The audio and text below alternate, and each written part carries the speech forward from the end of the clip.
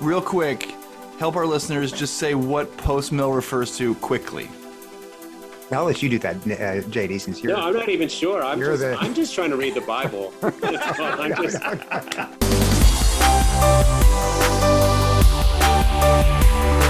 Welcome to the Stand Firm podcast. I am Nick Lannon of Grace Anglican Church in Louisville, Kentucky, here with Matt Kennedy of the Anglican Church of the Good Shepherd in Binghamton, New York, and JD Koch of Christ Church Anglican in Mount Pleasant, South Carolina. How are you guys today? Excellent. Doing great, Nick. Thanks. Got all your Christmas shopping done yet? I'll have to ask my wife. Oh, okay.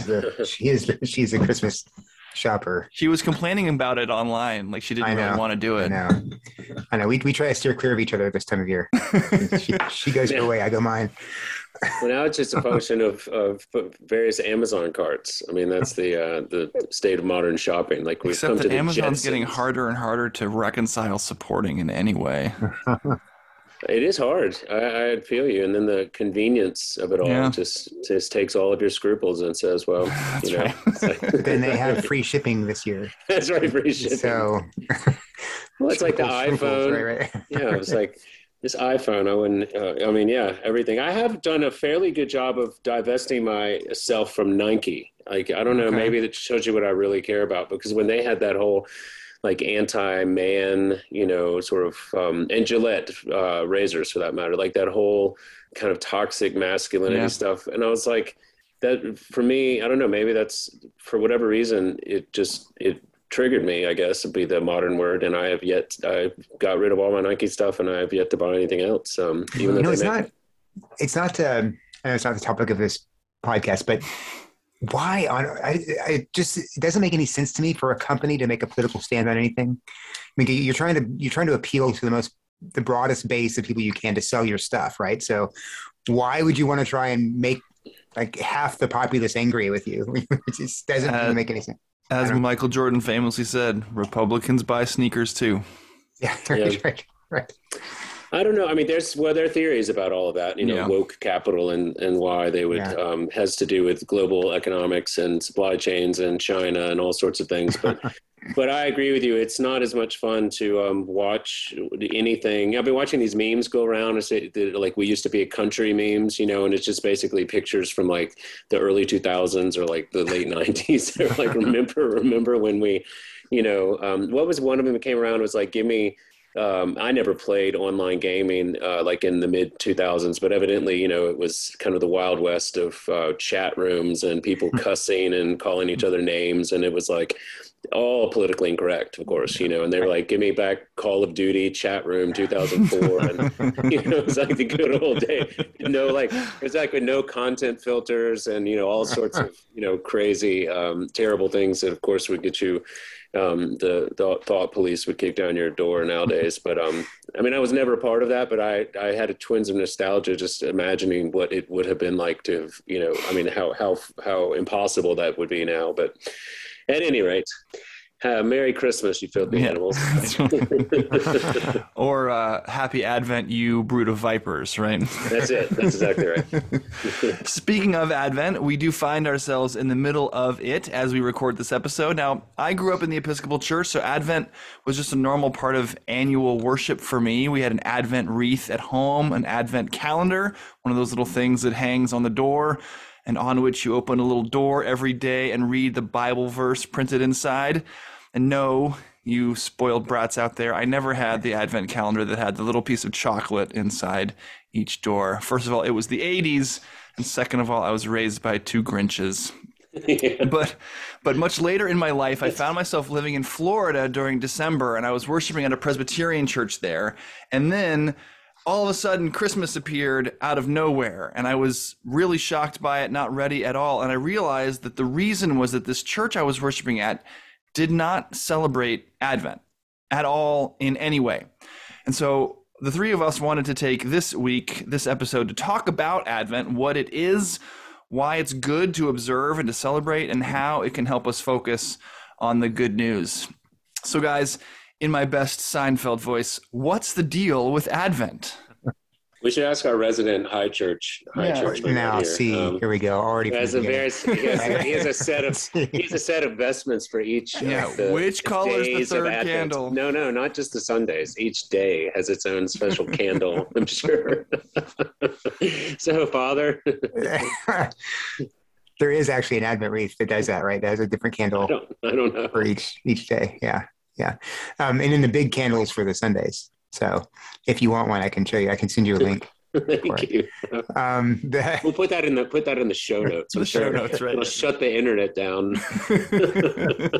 I was raised in the Episcopal Church too, but I was also raised in a house that, my mom started playing Christmas music in the car, before Halloween. Like as soon as oh boy, yeah, because I grew up in South Texas where it was hot and. It was hot all year round. I mean, you have to get down to 30 maybe in the winter one or 2 days, but it was basically hot. And so my mom just always wanted to live up north in the winter. So anything like smacking of Christmas, she was just like a magnet toward it. And so, again, mid-October, Christmas hymns start going. By the time Christmas rolls around, by the time the week before Christmas rolls around, our house is like if you're like a Christmas shop, where you walk in and everything's like 15 Christmas trees everywhere and fake. There's a town everywhere. In Indiana called Santa Claus, Indiana. Yes. It's the whole town's thing. And the golf course, the flags of the golf course are giant candy canes. It's actually a nice golf course, but it's insane. No, but I mean, I love it. I love my mother, and I loved it growing up. But when I did notice that, in church, it was different than it was at home, because in church, things were somber in Advent in a way they weren't in my house. So I did begin to notice that growing up. I didn't exactly know why. I'm sure my priest told me every once in a while what this was about, but I didn't hear about that much. And then when I started at Good Shepherd is when I really started to have to pay attention to it, because as you mentioned, my congregation is a very high church congregation. So I really started paying attention to it. And, the word, of course, Advent means coming. And so the idea of it is that we're looking forward to Christ's return, and we're also remembering what it was like before his first coming. And so the readings are kind of a mixture between those two things. You have some readings that are focused on eschatology, you have other readings focused on the events leading up to his birth, or the prophecies leading up to his birth. And so it's supposed to be a time of somber waiting. So it's called some people say it's a mini Lent, but I think it's a little bit. I think it has a different character than Lent. Lent is all penitential. I mean, it is a time for repentance. Advent is penitential, but it's also kind of has this tinge of hope in it, because you're waiting in the shadows for the coming of the Lord, but you're waiting for the coming of the Lord, and so he's coming. So there's a little bit of hope mixed into it in a way that isn't quite there in Advent. Although, of course, when Holy Week comes around, that's there. So I mean, I don't know what you very low snake belly low people do for Advent in your churches or homes, but so most we do treat it like Lent. So we take on extra disciplines, or we take note of ourselves, things that we need to repent of more. Might be a time to do that. So, hey, if you're drinking a whole bunch, maybe take Advent before Christmas and drink a whole lot less. Something along those lines. Or if you're eating too much, this would be a good time not to do that. Or if you're watching pornography, stop porn. Something like a Lent, we use it is a way to offer up to God those sins that are besetting, and ask Him to help. And just for the record, if you give up porn for Advent, just keep on giving it up. Keep it out. Yeah, the whole point. Yeah, see, that's the thing. The point of a discipline in any penitential season, especially if you're giving up a sin, which you should be doing, is you don't go back to it. I can take a break on Sunday because it's like a little resurrection day. So that's right. It is funny. It is funny. I mean, as we've said before, I didn't grow up in this. The older I get, I realize that how deeply divided, at least Baton Rouge is, against sort of Roman Catholics over against all the other traditions, most notably Baptist, because I mean, it is as I mentioned, a sermon on Sunday, on Gaudete Sunday, for all of the parishes. We don't have counties in Louisiana. All the they're all part of the Roman Catholic parish system. So I grew up in East Baton Rouge Parish, but we also had Gallaudet Parish, which is, of course, what I had no idea what that meant. But we had Assumption Parish, Ascension Parish. We had all the various parishes. But that was as close as I'd ever gotten to anything Advent related until as I was an adult, is something called Gallaudet Parish, and whatever that could mean. And then so the introduction to the liturgical season was much more naturally during Lent, because it made sense in a way that Advent has only started to, I have to say, in the past 5-10 years, makes more sense to me as a penitential season, as a apocalyptic season, as a sort of unveiling time. And I've been considering that much more frequently this particular Advent than I have before, I think in part because of all of the various kind of apocalyptic unveiling realities we have walked through over the past 18, 24 months, with respect to clarifying people's understanding of everything, their fundamental political convictions, their fundamental fears of death and hope, for where they find that in the midst of confusing times, their political, like I already said, the political convictions, questions of ethnicity, all of it has been very clarifying. And so when we look at the first coming of Christ, you say, well, that was, what Oswald Bayer would call the great rupture in time. This was there's really rightly understood BC and AD, whatever you want to call it, is that the world was riven in two between that which thought of and considered the possibility of a Messiah, of a unified God who speaks, and one who professes that. And, that's what we've been sort of focusing on in our church, or at least in my own preaching and teaching during the season, is he came in great humility, but the second time he comes, he's coming in glory, to judge the living and the dead. And so there's this intervening time that we are given to actually appreciate and reflect upon the fact that it's not a conjecture as to whether or not his kingdom would have no end. Like we're in the middle of it. We're in the middle of the expanding, never-ending kingdom, and we are literally living proof of that, because it took the witness of a few that became a many, that became the church that is continuing to advance around the world, one heart at a time. And, of course, we see ebbs and flows throughout history, but the fact that we are part of a continuing expansion of the promised fulfillment of his Great Commission upon his first arrival in preparation of his second is what's being celebrated during Advent. And so I've been thinking a lot about that recently, and I don't know, it's been edifying, I think, for me, and it's turned Advent into a much more contemplative and powerful season than it has been in the past, when it was simply, I wouldn't say it's not this, but it was simply a irritating break on my fleshly desires to open presents. It was like that's important. Patience is something that needs to be cultivated, but this has been an altogether different season for me, and for that I'm grateful. Nick, what are y'all doing? Well, nothing exceptional. I mean, we do have an Advent wreath in the service, and we do light it, and we are waiting. The thing that I have found, be pointed to this juxtaposition between Jesus's first coming in humility and his second coming in glory. And the thing that I've been, in my own, again, preaching and teaching this year, seeing all the more clearly, is that it seems like our lectionary preparers want us to know about the glory part this season of Advent. We really don't hit the humility much until basically Christmas Eve. That the readings that we've been reading in church recently have been, refiner's fire from Malachi, and John the Baptist warning about the wrath to come. And the coming of God is a questionable prospect for a sinner. It's like, Is this going to be good news or not? This is the question that Advent begs. Is God coming here going to be good for me? And I think one of the values for Advent that I see is forcing us to meditate on that question. Amen.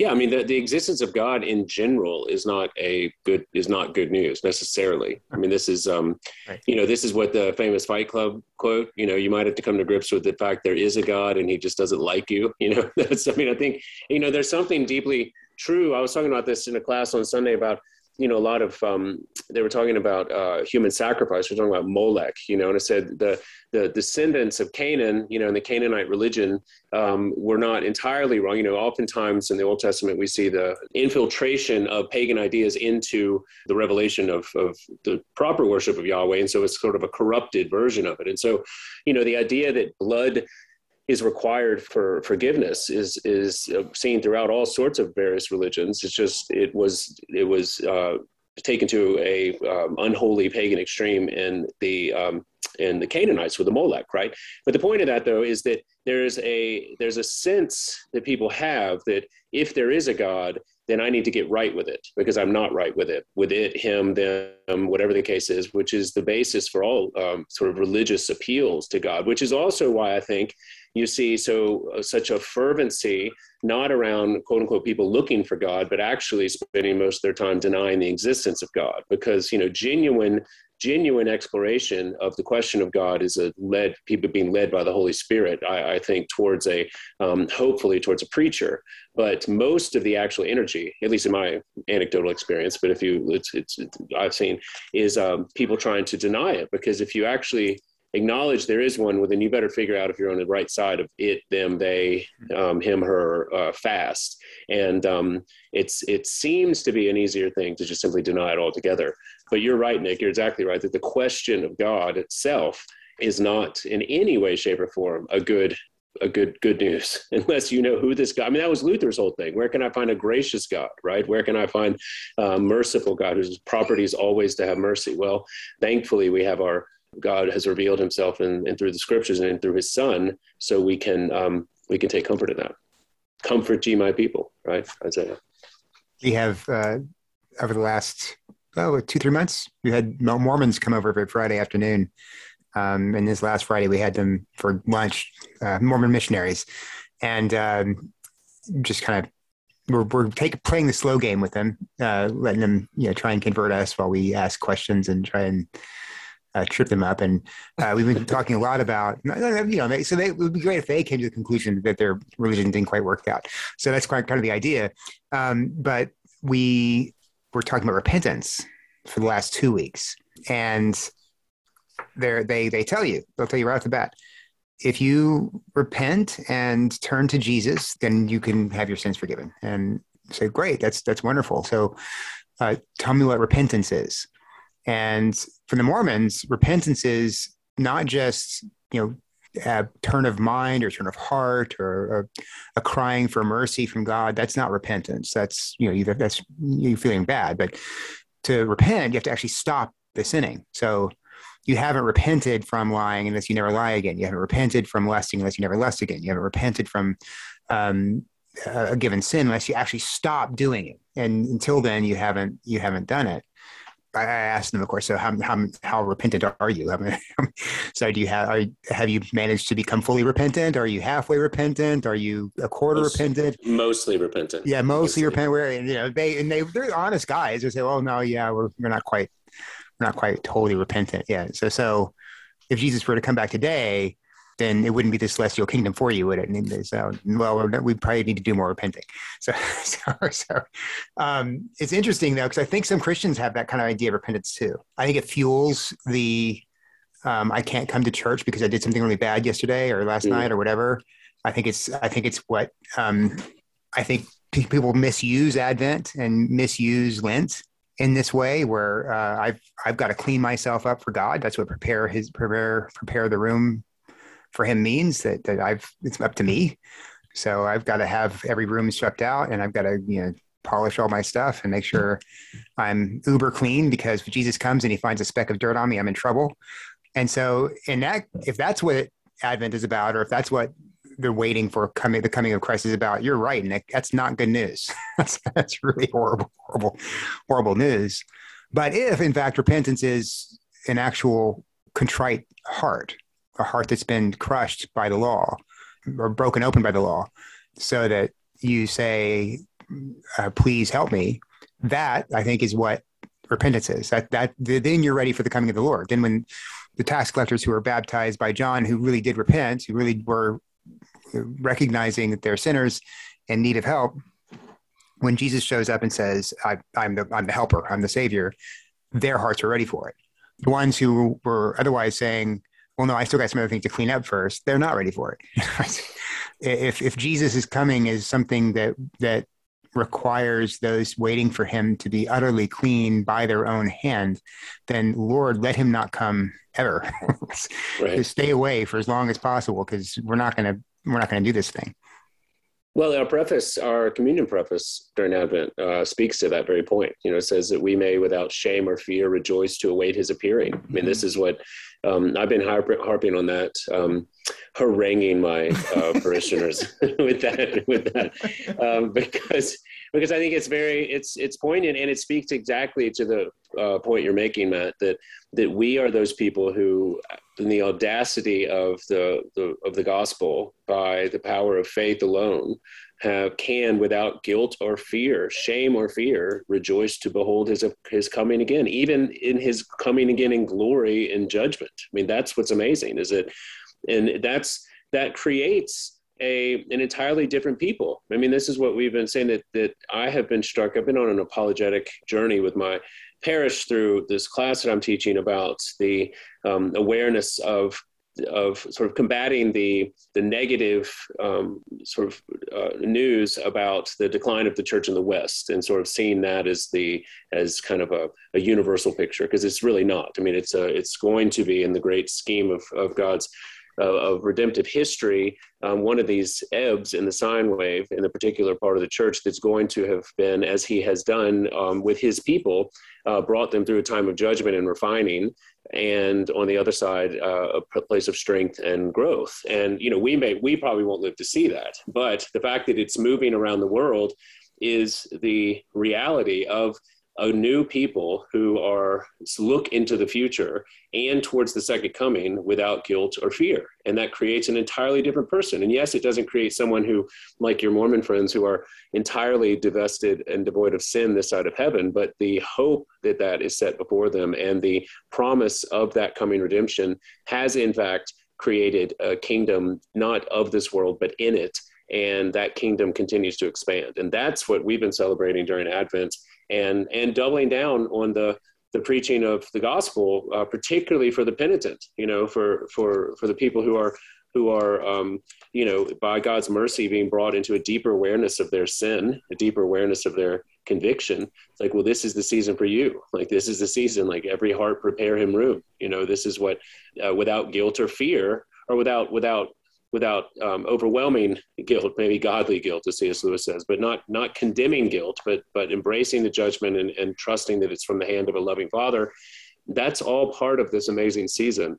And I like you, Nick, I like you when your Presbyterian life, used to just spend, Christmas Eve was the only different day in the entire Christmas season before Christmas Day. And it was, I love my parents, and it was a wonderful, I wouldn't trade growing up in their home over a non-Christian home, to be sure. But I think there's a richness to this that's rightly celebrated, and I'm grateful for it.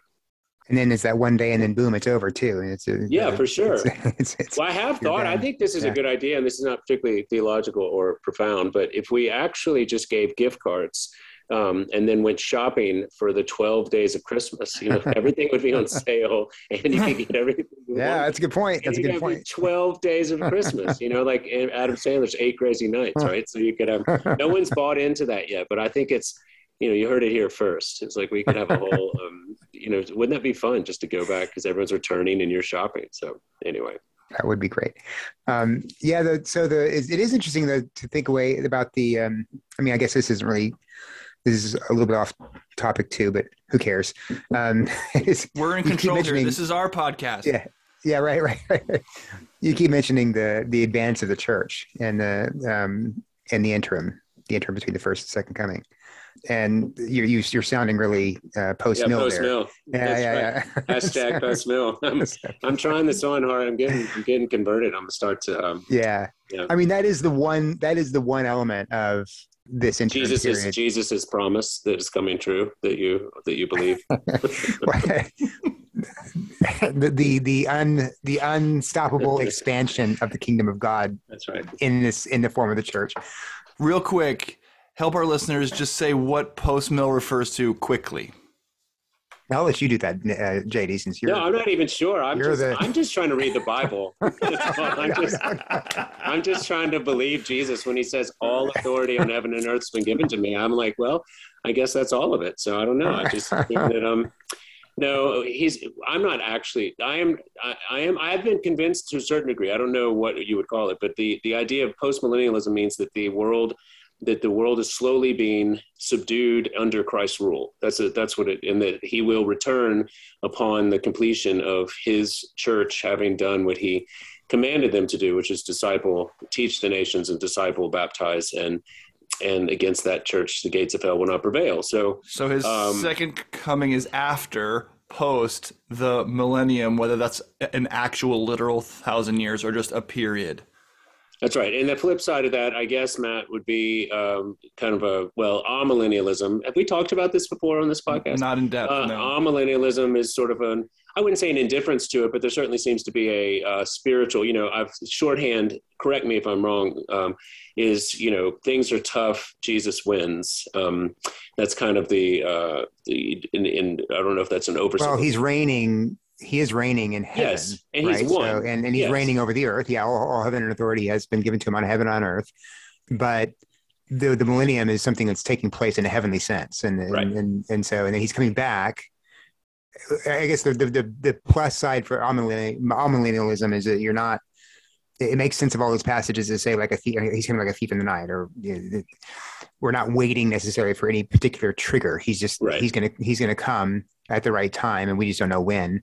We're not waiting for the millennium to happen. We have to wait 1,000 years after he comes the first time for him to usher in the eternal age. It's just the millennium is now, and he's going to come. When he comes, he's going to usher in the new heavens and new earth. Yeah, and then the premillennial means that there will be 1,000-year reign after. Well, it could be after if you're post-trib or pre-trib, but after the tribulation of the church, or well, it'll come after the tribulation. The question is whether or not believers will be raptured before or after the tribulation. So there's some people who say we're in the middle of the tribulation, or the tribulation is just starting, or everyone's wondering about when the tribulation begins, because that'll answer the pre or post-trib question if you're a believer and you're in the middle of it, unless you thought you were a believer, according to Left Behind, and then you realized that you actually weren't, and then you got saved during the tribulation. And at any rate, I've been convinced. I don't know what, there's intricacies and nuances to all the positions. That of course, most of which will not be fully realized until they're revealed. But I do think there's something to this argument that the expansion of the kingdom against the forces of darkness has in fact taken place. I mean, for instance, look at what the UN is attempting to legislate. It's not Christianity by any stretch, but it is based upon, and Tom Holland, Dominion, and these books will give us good warrant for this. They are trying to secularize a ostensibly Christian understanding of human rights. Now they have some, like the Canaanites, they have some corruption of the actual Christian message of the basis for and the expansion of human rights. But the idea that there's a global organization that is in any way giving credence to an argument that individual human rights, however defined, should be protected and furthered around the country, around the world, is a function and work of the church. Like that's not like the Romans could care less about human rights. I mean, the great empires throughout history, the Persians, were not interested in individual liberty, even if they define, like the UN does today, individual liberty as libertinism and sort of an anti-Christian ethic. Nevertheless, we have the vestiges. So you either see that as going down, that it's actually being corrupted and it's going to be corrupted more and more darkly, which is certainly a possibility. Or you could argue that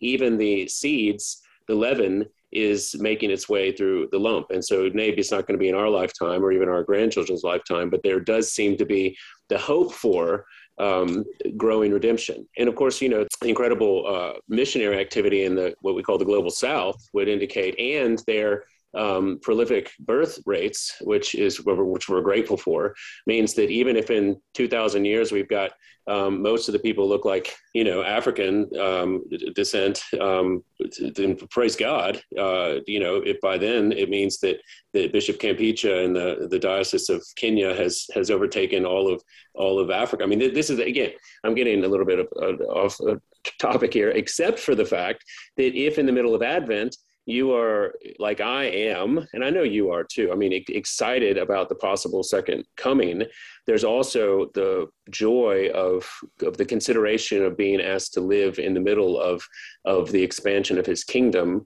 whether that comes post or pre-mill, is secondary to the fact that we have been called to witness to his first coming, and in the hope of his second, in the middle of a life lived between those two advents, which is a decidedly different life than the world has been given to live. And that's, whatever you want to call it, a time of joy, even in the midst of judgment. I mean, that's what I preach about on Sundays. Like, how in the world, did you catch that in the lectionary? John, who you brood of vipers, and he give away all these things, and his threshing fork is in his hand, and the chaff he will burn with unquenchable fire. And then Luke says, and with this and other exhortations, he continues to preach the good news. Yeah, I was like, let's work that out.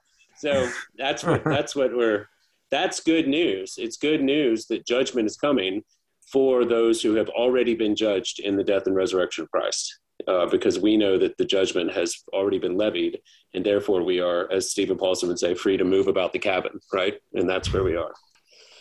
I'm just going to go back and say one little thing in response to the post-mill bit. I mean, I maybe I don't understand it well enough, and that's totally possible because I have not done a lot of reading it. But it seems to me, and I don't know. Tell me, I'm misunderstanding.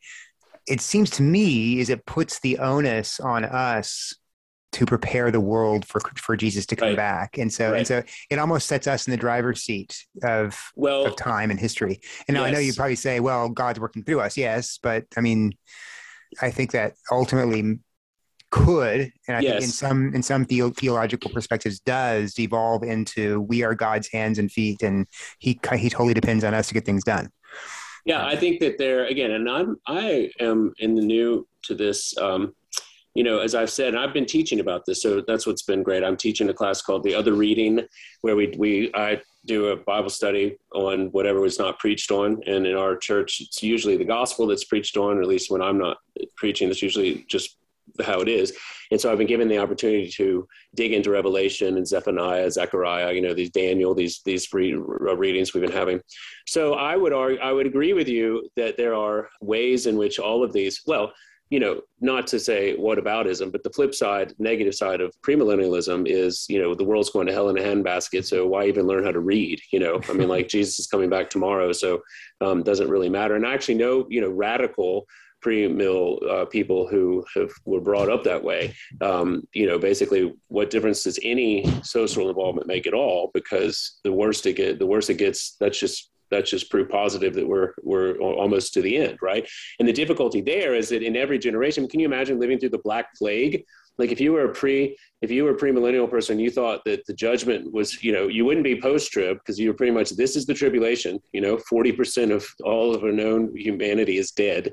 And it seems like this is the end. And so we're awaiting the next coming, if you, for instance, were, I think this is part of the expectation, part of the early church's problem when they had the entire second temple destroyed, in front of their faces. And even though Jesus had prophesied that, it's like, well, how much worse could this get, right? Like this is okay, like you said it was going to get bad, and here we are, and it's the entire temple is destroyed, and we'll see you soon, right? And so that was part of the issue too. So I would say that there is a secularized or a cynical non-Christian, even if it's under the guise of Christian, exposition of all of these positions that is clearly in error. And I think you're right to see a post-millennial, sort of cynical post-millennial baptizing of political parties, which we saw in the Episcopal Church, that they had essentially said, well, we now know what the problem is, and it's all of those people, and we're going to embrace the Millennium Development Goals, eradicate our church of Trumpers, and we will usher in the kingdom of tolerance, unity, and affirmation, And so I agree with you. Like that is not what, at least I appreciate. What the best expositions I've heard of a post-Christian postmillennialism would emphasize at all times that it's cruciform, meaning that there is going to be all of the persecution, all of the attempted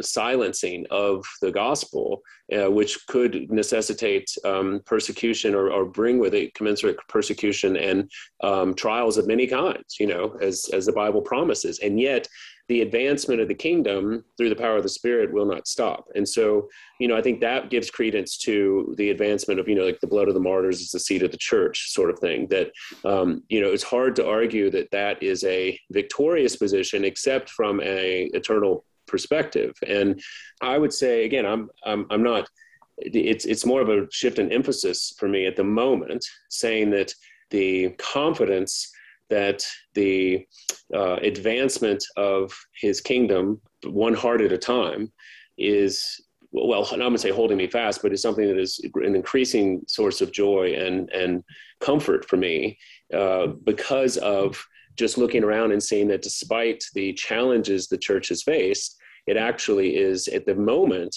as global, as numerical as, and even despite the cynical take on all of the various Protestant denominations, we say every week, all baptized Christians are welcome to receive this sacrament of Holy Communion. That's a lot of people, right? I mean, it doesn't say that we agree with you on all of your vestmentures or your Pope but there is a fundamental source of unity that's grounded in the person and work of Christ for sinners that actually unites billions of people around the world at this moment. And that's just something to behold. So again, I don't want to, well, we've taken it this far out, but I hear your, I hear your concern though, Matt. And I think you're right to worry about triumphalistic and overly secularized or overly baptized sense of the power of political realities to affect, internal change.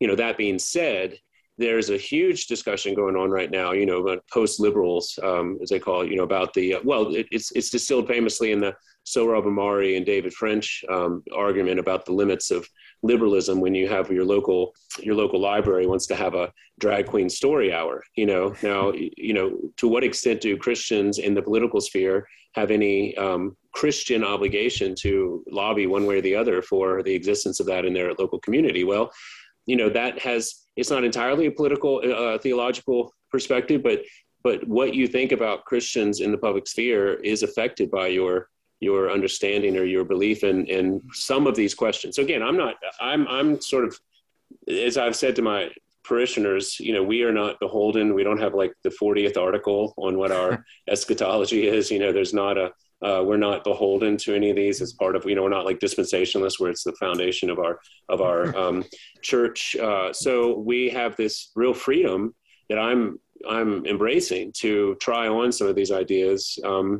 And hopefully, on the other side, become an advocate for what I actually do believe about it, as opposed to, at the moment, kind of sort of an indifferent, benign ignorance is really where, to like the Book of Revelation, to the relationship between Daniel, to the preterist controversy, all these things where I had a benign indifference to. And I haven't fully I haven't written anything yet, but we're trying it on, and this has been an interesting season to confront some of these ideas.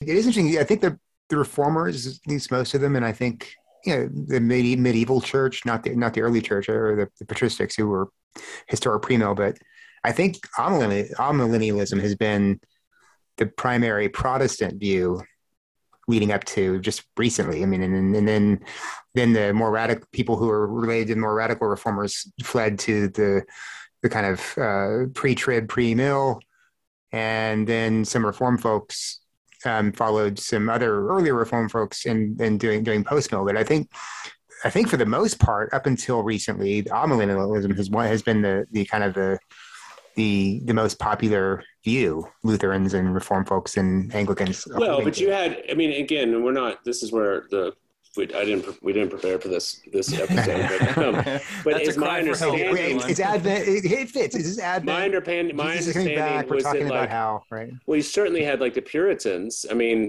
Winthrop and people. I mean, Shining City on a Hill couldn't be less.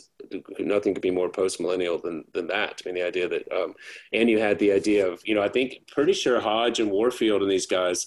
One of the great challenges to post-millennialism, which I think is still part of the God's providence, is the early 20th century. They had this idea, this sort of optimism in the late 19th century that things were getting better. We finally clarified some things. We were the dawn of a universal brotherhood of man sort of thing. And then you have trench warfare. Then you have this destruction of things. And I think, in my opinion, we've talked about this before, this was a divine judgment on human optimism and misplaced trust. Because if we were trusting in our own chariots, well, they're going to fail. The arm of flesh will fail. And so I think that was definitely a clarifying and corrective aspect to whatever sort of optimism people had in themselves. And so, yeah, I don't know. I mean, I think this is where it's not that it remains to be seen, but I think that it's an interesting question, and one that is increasingly debated today, because we are seeing the recession of a generalized Christian cultural buttress in the West. And the question now is being put forth, do we want to retain that somehow? And if so, what are the basis for the retention and the arguments, either theologically or just sociologically? And that's what's bringing the question back up, because for a long time, we all took for granted, well, we talk about this before, monogamy would be something that was a good idea, there's laws still in the books about adultery, to this day. I mean, this was a given. So now if those aren't going to be the case, well, then, call it what you want. But we're going to have to ask collectively, what would we prefer and why? And this is where we're going to end up. I mean, this is the conversation that's part of that right now. And so I think it's, that's what we're having. So, yeah, I think I definitely agree with that. I mean, I think that we are living in a generation unlike any generation in America anyway. Maybe the 60s qualify, but not so much because of the technology we have. Well, we live in a generation where everything is being shaken, and the foundations that our fathers and grandfathers knew just aren't there anymore. I mean, you're right. I was reading. I mean, how many articles have come out so far about in prominent journals or magazines, newspapers, about how monogamy is harmful. Like it's right. A bad thing to be monogamous. It's better to play the field if you're married, and if your husband or wife won't let you do that, well, you need to leave and get someone who's more open-minded. That's just like commonplace now. That's the way we think about sex, the way we think about self, the way we think about any relationships we have are so radically different, and it's changed so much in just one generation. It does feel apocalyptic, and you're right. We have to think through these things as Christians. The people who are pre-trib, pre-mill are always, asking the question, who's the Antichrist? Right. Maybe it was Nero, and then it was, right. Certainly it was the Pope at the time of the Reformation. I mean, it was, then it was Khrushchev or Stalin. I mean, it was, then it was. Right. And so there's this tendency in that atmosphere to kind of check out, read your newspaper with one hand, read the Bible with the Revelation with the other, and kind of identify who's who and what's what in the news. And yeah, I think that's it could just be that God has had enough of America. It could just be that God has had enough of just like he had enough of Rome, and it fell. And and the barbarians took over, and civilization carried on in a different form, in a different way. And that may be what's happening now. God might just be saying, okay, well, let's see, it's been 70 million babies you've murdered, and I'm now giving you over to the lusts of your flesh and your mind. And it's only about 10 more years, 15 more years, and your whole, your nation's going to crumble around your heads. And, yeah, and that could be what he's doing, and it may not be the segue to the second coming. It may just be God cleaning house and tearing down an evil empire. So end on some good news now, Matt. But see, this is where, I mean, again, we're having this would just be our conversation from last week, part 2, because obviously it overlaps. But this is the question, though. I don't disagree with that possibility, of course. I mean, and I think that the difficulty in applying Old Testament prophecy to, like, for instance, America, is that there's a dramatic difference between the people of Israel, people and nation of Israel, and America. I mean, I think that's something we've talked about. That being said, it's not. There is a correlation between the people of Israel and the church, and I think that's that's a fair. And so. I think that within whatever happens to America, and you're a veteran. Thank you for your service, and we have people in our family that have fought for an ideal, and there's all sorts of practical, patriotic things we can say about the good that has come from America. It's not an unmitigated good, but it's what did Roosevelt say? It's the best of the worst. It's the best thing out there that's still the worst. But the point is, as the church, we can be called back by prophets to repentance. We can be brought back, like Zephaniah, just preached this last week, that we can, the promised judgment is coming, and yet the victory has been fulfilled. And so repent and turn back. And we could then continue to see the advancement of the kingdom, even in the midst of perhaps the destruction of the evil Western Empire that has committed itself to mocking God in all possible ways that it can. And so, again, this is not just an argument for post-mill, pre-mill, whatever. It's just a practical reality of hope in the midst of what is very apocalyptic time. Is it like Augustine, City of God?